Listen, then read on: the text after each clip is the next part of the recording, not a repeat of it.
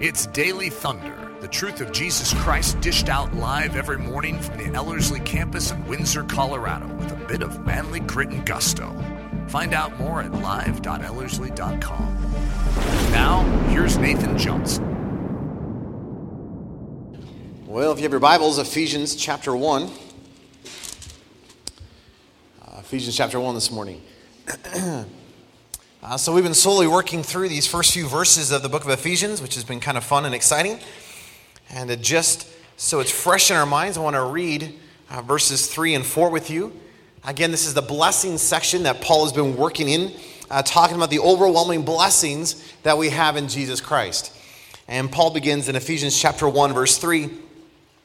Paul writes, "Blessed be the God and Father of our Lord Jesus Christ, who has blessed us with every spiritual blessing in the heavenly places in Christ, just as he chose us in him before the foundation of the world to be holy and blameless before him in love." Look again at verse 4. "Just as he chose us in him before the foundation of the world to be holy and blameless before him in love." Last time we were looking at this idea of the choosing. And we were walking through this concept, the fact that you have been chosen. Isn't that awesome? And it's not like you're the last pick of a choosing. This isn't like, maybe I hope I'm chosen. This isn't maybe at some point in my life I am chosen. This is, hey, you are essential. God has chosen you. And when did he choose you?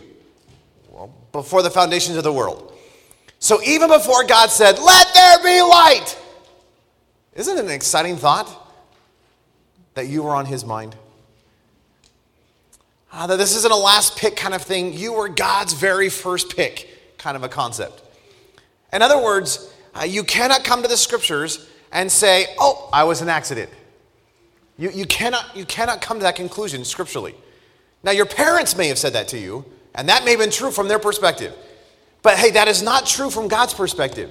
Why? You are not an accident. Hey, this was intentional. That he has been waiting all these years for this time period, for you to come on the scene. Why? You are absolutely essential to his purpose and his plan. Now, he doesn't need you. Right? I mean, he has angels to do his bidding. And hey, he can make rocks sing better than you can. It's the epic rock band, right? So hey, he doesn't need you. He has all that stuff. But do you recognize that even though he may not need you, he wants you? And he has chosen you. And hey, again, you are not an accident. Hey, your gender is not by accident. Hey, your personality is not by accident. Now, all of that needs to be refined. That is so true. Okay, it needs to be sanctified. That is very true. But do you realize that God has a purpose and a plan? And even before he said, "Let there be light," he had an intention. He had a desire. He had this thought. And you were smack dab in the middle of it. Which is a phenomenal idea. That is so encouraging to me. All right, some of you look sort of encouraged. Now, when we look at this idea of choosing, it's interesting that the choosing actually has a purpose. Now, last time we said there's two aspects to this idea of the choosing. One, it's the fact that it's personal. In other words, this isn't just some random choosing. This isn't choosing a group. It's a personal choosing. He has looked at you square in the face and said, "I am choosing you." And this is a personal choosing. But this choosing has a purpose.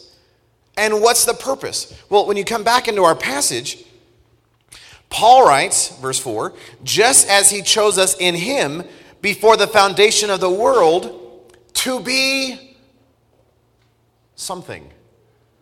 Paul says the whole choosing is so that you would be holy and blameless. That word holy, the idea of holiness, for whatever reason in the church today, holiness has kind of gotten a bad rap. Holiness has kind of been a drab kind of a thing. It's just like, bummer, it's the things I don't get to do. That you don't find any of that in Scripture. Holiness is never a negative in Scripture. Holiness is always a positive. Holiness is not what you don't get to do. Holiness is what you get to do.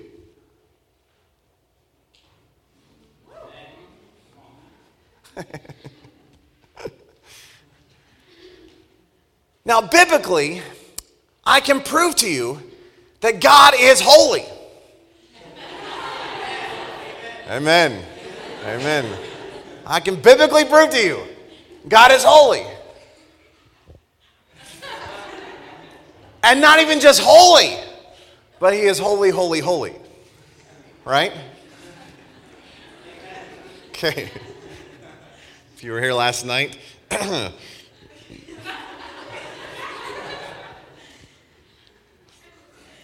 that word holy, again, is this idea of separation. It means other than. It means different from.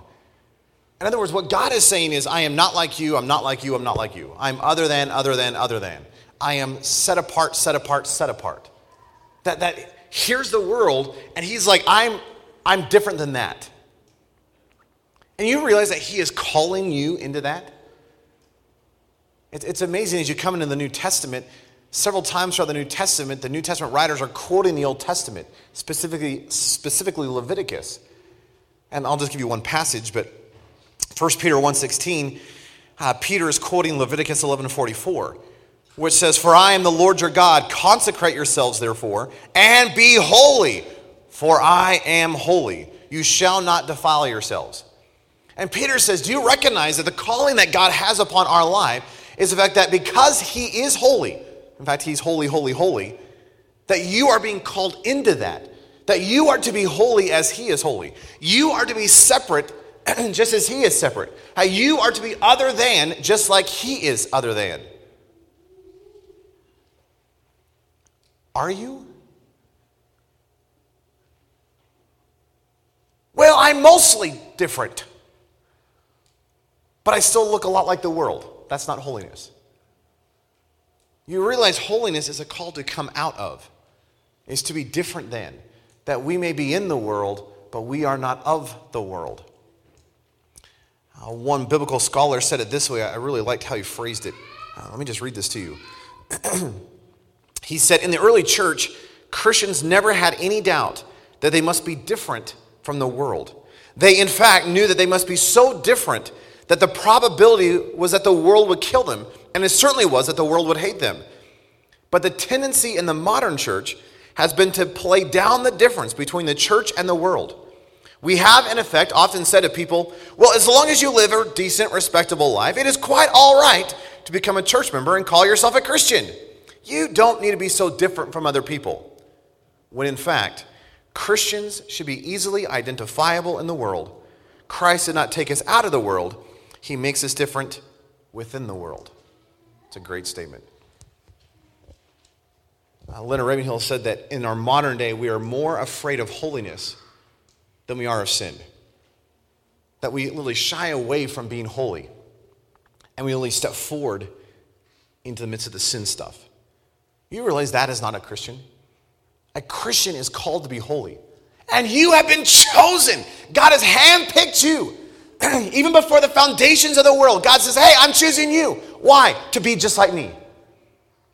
And God is calling you to be like the one who is choosing you, which is holy. And Paul says it's not just holiness that which is the purpose of this choosing. It's holiness and this idea of being blameless. That word blameless has this idea of without spot or blemish. It has the idea of faultlessness. And it goes back to the Old Testament idea of sacrifice. Here are the Levitical priests, and they bring all these sheep in, and they're going to do some sacrificing. Oh, it's going to be a good day. Blood's going to be everywhere. Oh, love it. And the priests will literally take the little lamb, or take the ox or the bull or whatever they're going to sacrifice, the goats, and they would begin to examine it. And they would look it all over, and they would make sure that there are no defects, that there are no broken bones. They would make sure there is no spot or blemish upon the little animal. Why? Because you do not give God what is convenient. You give God the best. And if we are going to sacrifice an animal unto the Lord, we must give our absolute best. So no broken bones. Hey, if something has a broken bone, I'll just keep that for myself. God's going to get the very best of my flock. Right? That I'm only going to take, and it's going to be potentially even painful for me. But I'm giving God the very best. And so the priest would look over and make sure there's no spot, make sure there's no blemish, make sure that the little animal is completely faultless, and then that is offered as a sacrifice. Do you realize that Paul in Romans says that you are to be a living sacrifice? Which means what?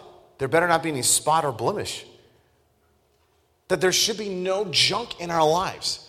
That there should not be broken bones called sin in our lives.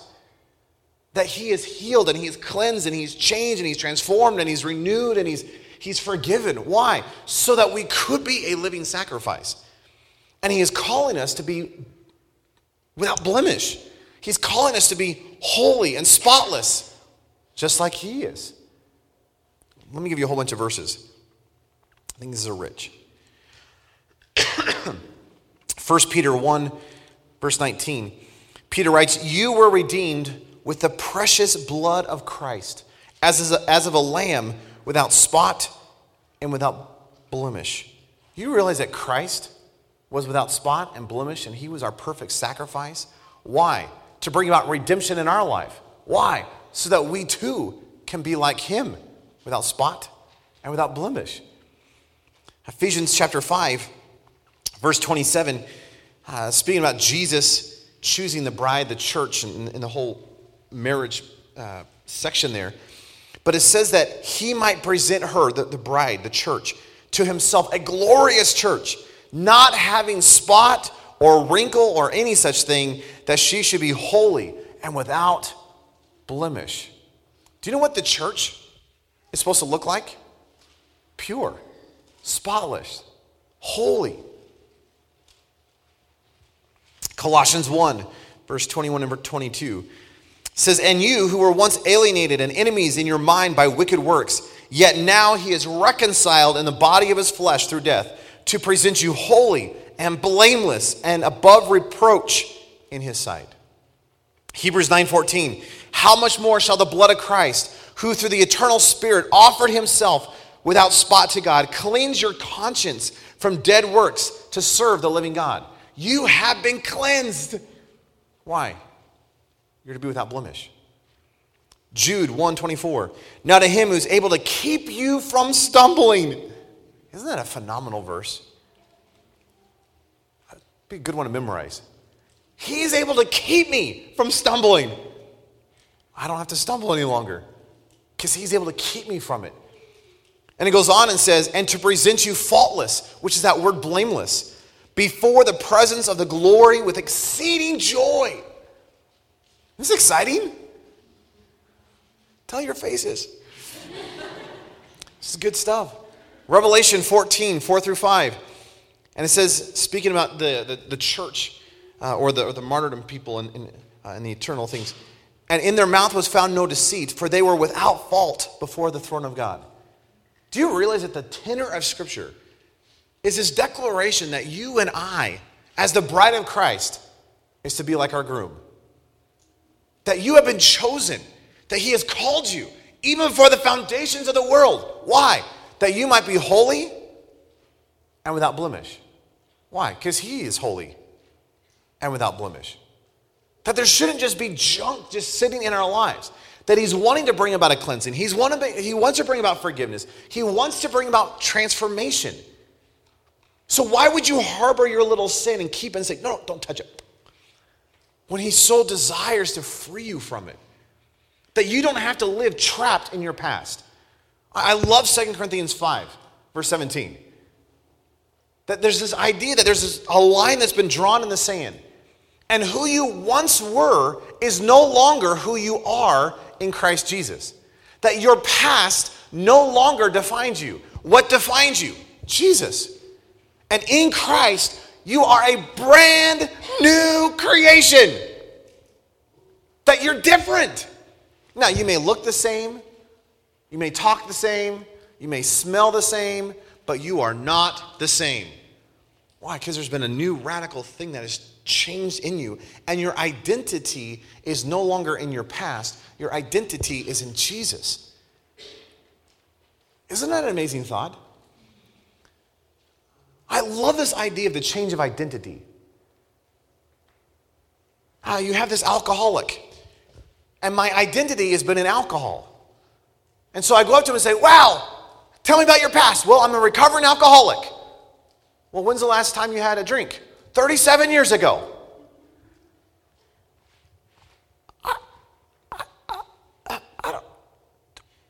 Doesn't that just make you not an alcoholic? I'm a recovering one. Do you know how, and I know why they say that, but do you know how dumb that sounds to me? Because for the rest of their life, their identity is still in the junk. And they're recovering from it. If you haven't had a drink in 37 years, you're not an alcoholic. That's great news, isn't it? Isn't it interesting that so many times when we're facing temptation, the reason we keep falling into temptation is because we look back and our identity is in the junk. And therefore we say, oh, if my identity is in the junk, then that defines me, which means I probably should give in to the temptation. Classic example, at least for the guys, right? Lust has just like grabbed a hold of my life, and lust has defined my life year after year after year. Lust is my life. So this big temptation shows up and says, hey, will you give in to lust? And I look at my life and I go, oh, I'm a recovering, that, hey, this should be my problem, that I used to be an addict or whatever it may be, and my identity is still in that. Therefore, it's a whole lot easier to give in. Why? Because my identity is still in that. Did that make any sense? Do you know what would happen if your identity was not in that, it was in Jesus? Do you know how that changed temptation? Temptation shows up and says, hey, give into this. Why? Because you've always given into it. That's not who I am anymore. That my identity is not that, my identity is Jesus. And if my identity is Jesus, what am I going to give into? Whatever's in Jesus. That this no longer has to define my life. Jesus defines my life. Does this make any sense? Do you realize how this could change your life? I don't want to be a recovering alcoholic. I want to be a Christian. I don't want to be a recovering whatever. I want to be a Christian. And I don't want my identity to be something tied into my past that I'm recovering from, and it takes year after year after year after year, and hopefully at some point there comes a transition where that no longer defines me. If you're in Christ, that no longer defines you. That there's been a line that's drawn in the sand, and that no longer is you. You're in Christ. And He has become your identity. Why? He desires to make you pure and holy and spotless and blameless. That you are in Christ, which means you are a brand new creation. And yes, again, you might look the same, you might smell the same, but you are not the same. That someone should look at your life and say, you're not you. Praise the Lord. I don't want to be me. I have messed up me. But what if that wasn't my identity anymore? What if He was my identity? And if He was my identity, do you realize that what's going to change in my life is that His life is going to start defining me? That my life is going to start to look holy and blameless. That He's going to start changing my thought processes. He's going to change my attitude. He's going to change my language. He's going to change my heart. Because I'm full of Him. And again, this is not mimicking Him. I'm going to grit my teeth. I'm going to pull this off. I'm going to take cold showers. That doesn't work, folks. That's an external thing. It's a cloak you put on that doesn't change the heart stuff. And yes, there's obedience, and yes, there's a pressing in, and yes, you're involved, and yes, there's activity. I'm all for that kind of stuff. That there's a doing in Christianity. But do you realize the doing comes out of the resting of being in Him? And you are full of His life, which means He begins to change you, and He begins to shape you and mold you, and you become more and more like Him. Not because you're attempting to be more like Him, because you just can't help it. Because you're tight. Do you know what we call someone who lives like that? Yeah, we'd probably have to call them a Christian, wouldn't we? Because they look like Jesus. And what if my identity was not in anything else but one thing? Jesus. That's what Paul's getting at, folks. That's what the whole book of Ephesians is. Hey, would you have your position, your identity in Jesus Christ? And there's going to be an outflow that comes from that. And yes, there's activity that flows from that. But is your life in Him? Is your identity Him? Is the boundaries of your life Him? Is your thinking marked by Him? Is your attitude marked by Him? Is your life oriented toward Him? And Paul says, hey, when you get smack dab in the middle of this, you're going to start looking like Him. And you have been chosen before the foundations of the world. Why? To look just like Him. So with all of that as a background, I want to give you really quickly 3 aspects of this idea of being holy and blameless. That if we are truly to be holy and blameless, 3 aspects. Number 1, consecration. The idea of consecration is this idea of being separate from and other than. Again, it's just another word for this idea of holiness. But you realize that what God desires to do in your life is to literally set you apart and make you different. That if you are going to be marked by a life of holiness and blamelessness, then you will not look like the world around you. You are going to be separate and different and other than the world. I love this idea in 2 Kings and in 2 Chronicles. There's a story of King Josiah, and King Josiah is a young man, and he becomes king. He follows this really corrupt father, and he becomes king as a young little lad. And as a teenager, they find the word of the Lord. And Josiah hears the word of the Lord, and he is so pierced to the heart. He goes, everything has to change. We cannot do the same thing we've always done. And he literally goes through the entire kingdom, and he just starts tearing everything down and throwing things in the trash and burning things up on the hills. And why? It's a consecration. It's a purging of everything that is not holy. Do you know what God wants to do in your life? That. And listen to this. This is in 2 Chronicles 34. And though this is historical, I want you to hear it in terms of your life. That this is what consecration looks like.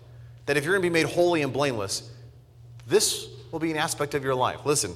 It says, thus Josiah removed all the abominations from all the country that belonged to the children of Israel, and made all those who were present in Israel diligently serve the Lord their God.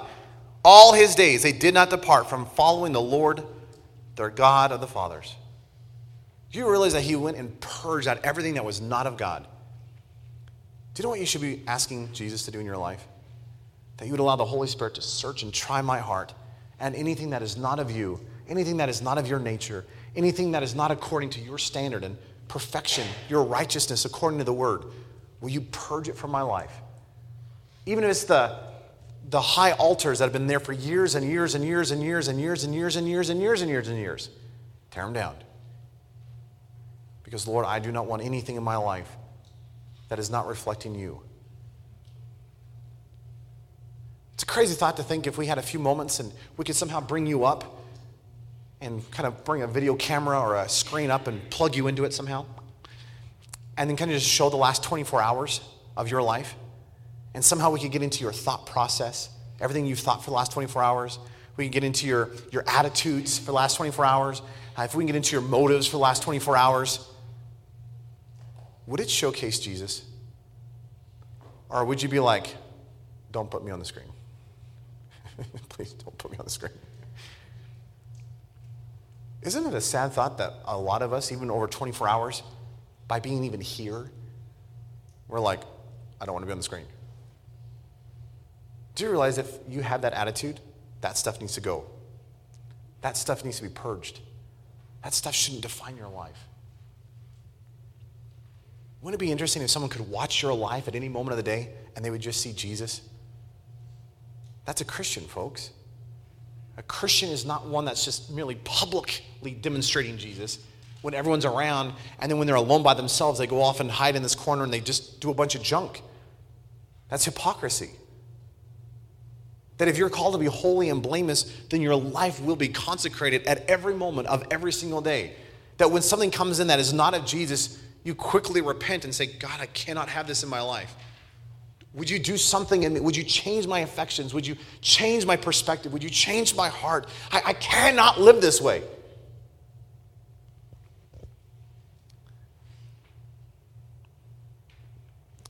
not just consecration, but secondly, there's this idea of consumption. It's interesting that when you are made holy, it creates an overwhelming, intense consumption for more of him. If you find that your spiritual life is lacking, and you just kind of find it to be kind of a drag, and you're just kind of like, I don't know if I want to be in the Word today, and man, I don't know, I just feel so tired. And do you realize it's a great warning sign to say there's probably something off?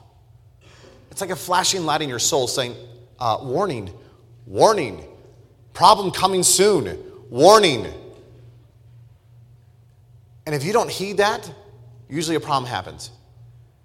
But if you begin to find that your affections toward Jesus only increases and increases and increases and increases, and you become more and more consumed and obsessed and crazy about Jesus, it's a great sign that holiness is doing its work in you. Because as he is making you blameless and spotless, as he is making you holy as he is holy, one of the elements of that is you will be more and more and more consumed with him, and you will love him more and more and more, and you'll want to obey him more and more and more, and you want to look like him more and more and more, and you'll just want to spend more time with him more and more and more, and you'll be crazy for Jesus. And it's a great sign of holiness in your life. So me personally, if I start to find that my spiritual life is waning, and things are starting to become more dull or more kind of mediocre, or I'm just kind of coasting by, that's a warning sign in my soul that I'm allowing something of the world or the affections or an attitude or something to creep into my life because I'm not being more and more consumed with him.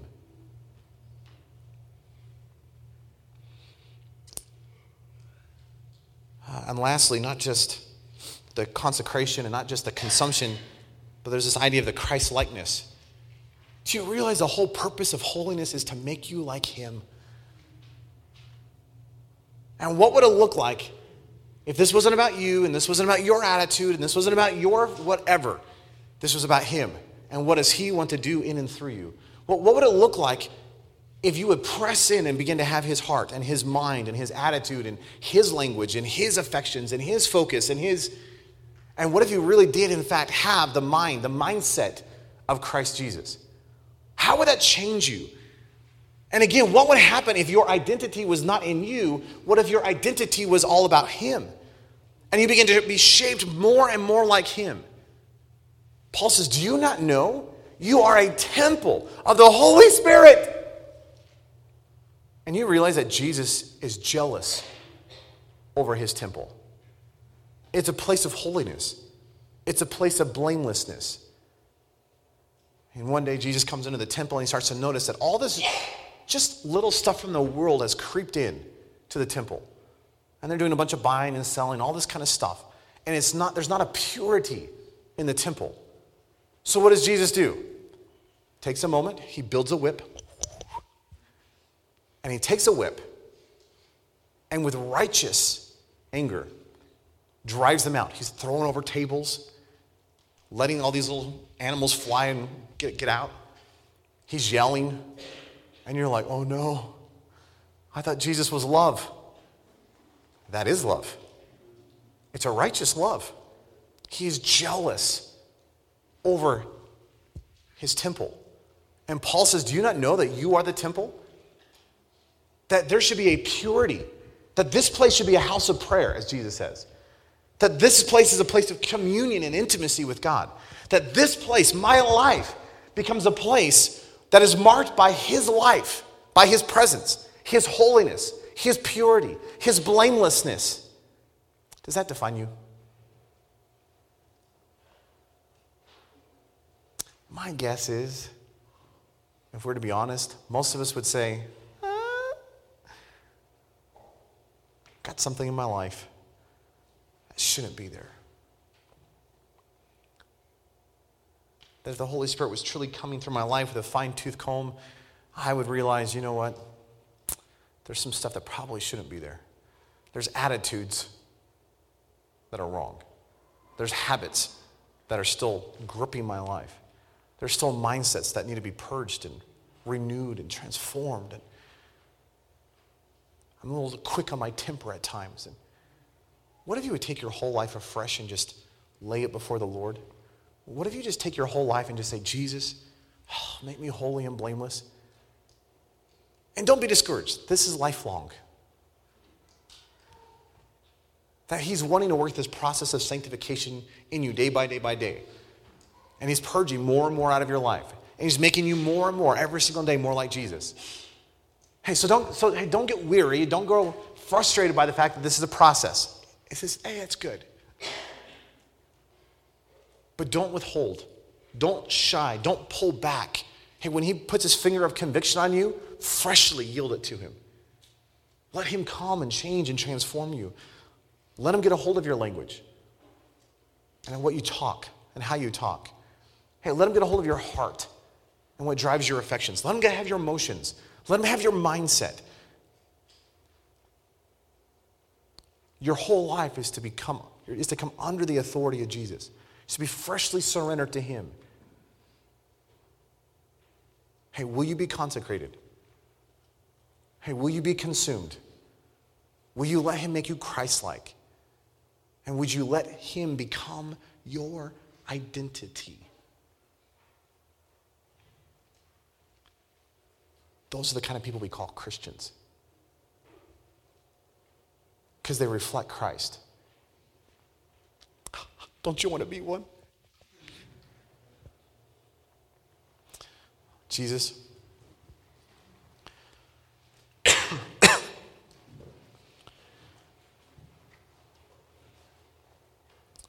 Oh, Lord, you are holy and blameless, without spot or blemish. It is so profound to me that you have called me to be just as you are. That the one who has called me before the foundations of the world is desiring for me to be just like the one who called me. Lord, what would it look like to be in the world but not of the world? That the world and its thought processes and its attitudes does not define my life. Lord, what would it look like not to live under the tyranny of sin? Lord, what would it look like to truly walk in this life with purity and freedom and life and blamelessness without spot or blemish? Lord, is that even possible? And yet your word calls me to it, which obviously means it's possible. And yet my best attempts at this, my best efforts is still but filthy rags. So Lord, what that shows then is I can't merely pull this off in my own effort. I can't merely grit my teeth and pull this thing. I cannot accomplish this on my own. So Lord, I want to just freshly come and surrender and say, would you do it in my life? And yes, I want to obey, and yes, I want to press in, and yes, I want to have the fullness of you, and yes, I understand there's action in this, and I'm fully participating. I get that, Jesus, but Lord, you're going to have to change my heart. And Lord, you're going to have to change my mind. And you're going to have to change my attitude and my emotions and my language. And hey, you're going to have to change my focus and my attention. And Lord, I just want to freshly come and surrender. I want to respond to your conviction and say, yes, Lord, have at it. Purge and refine anything in my life. Lord, it's such an amazing thought in my head that in the Old Testament, these little lambs who were without, they had blemishes and they had spots, and Lord, they were just rejected. And yet you have taken us, and every single one of us has spots and blemishes. And you haven't just rejected us, you've changed us so that we could be pure and spotless and holy.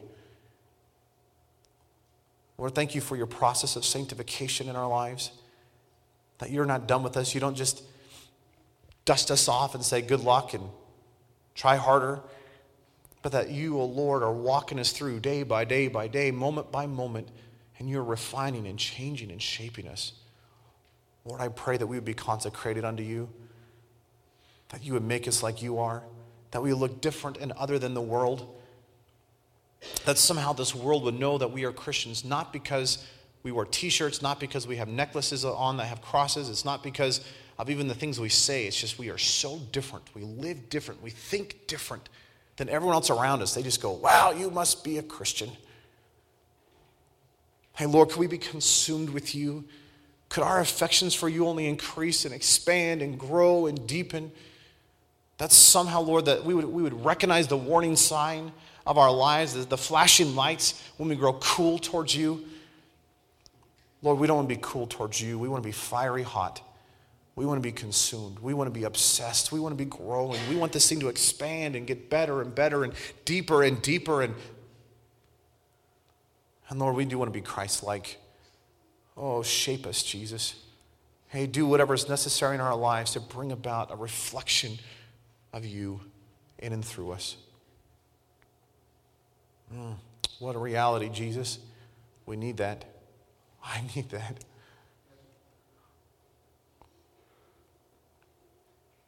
So, Lord, we just set our lives afresh in your hands, and we say thank you, and we love you, and we want to press in afresh today. Lord, we just give you the praise and the glory. In your precious, powerful name we pray. Amen. Daily Thunder is a production of Ellerslie Discipleship Training and the Bravehearted Media Group. At Ellerslie, we are laboring to rouse the Church of Jesus Christ out of its lethargy and see it once again gain the stride of the Spirit, emboldened and brave. The Daily Thunder video stream can be watched live daily at 8:15 a.m. Mountain Time, Monday through Saturday, and 7:15 a.m. on Sunday mornings. Join us at live.ellerslie.com. Please consider booking a stopover at the lovely Ellerslie campus at the foot of the majestic Rocky Mountains for 1 day, 1 week, 1 semester, or for an entire season. We hope to see you someday soon, live and in person. Thanks for listening.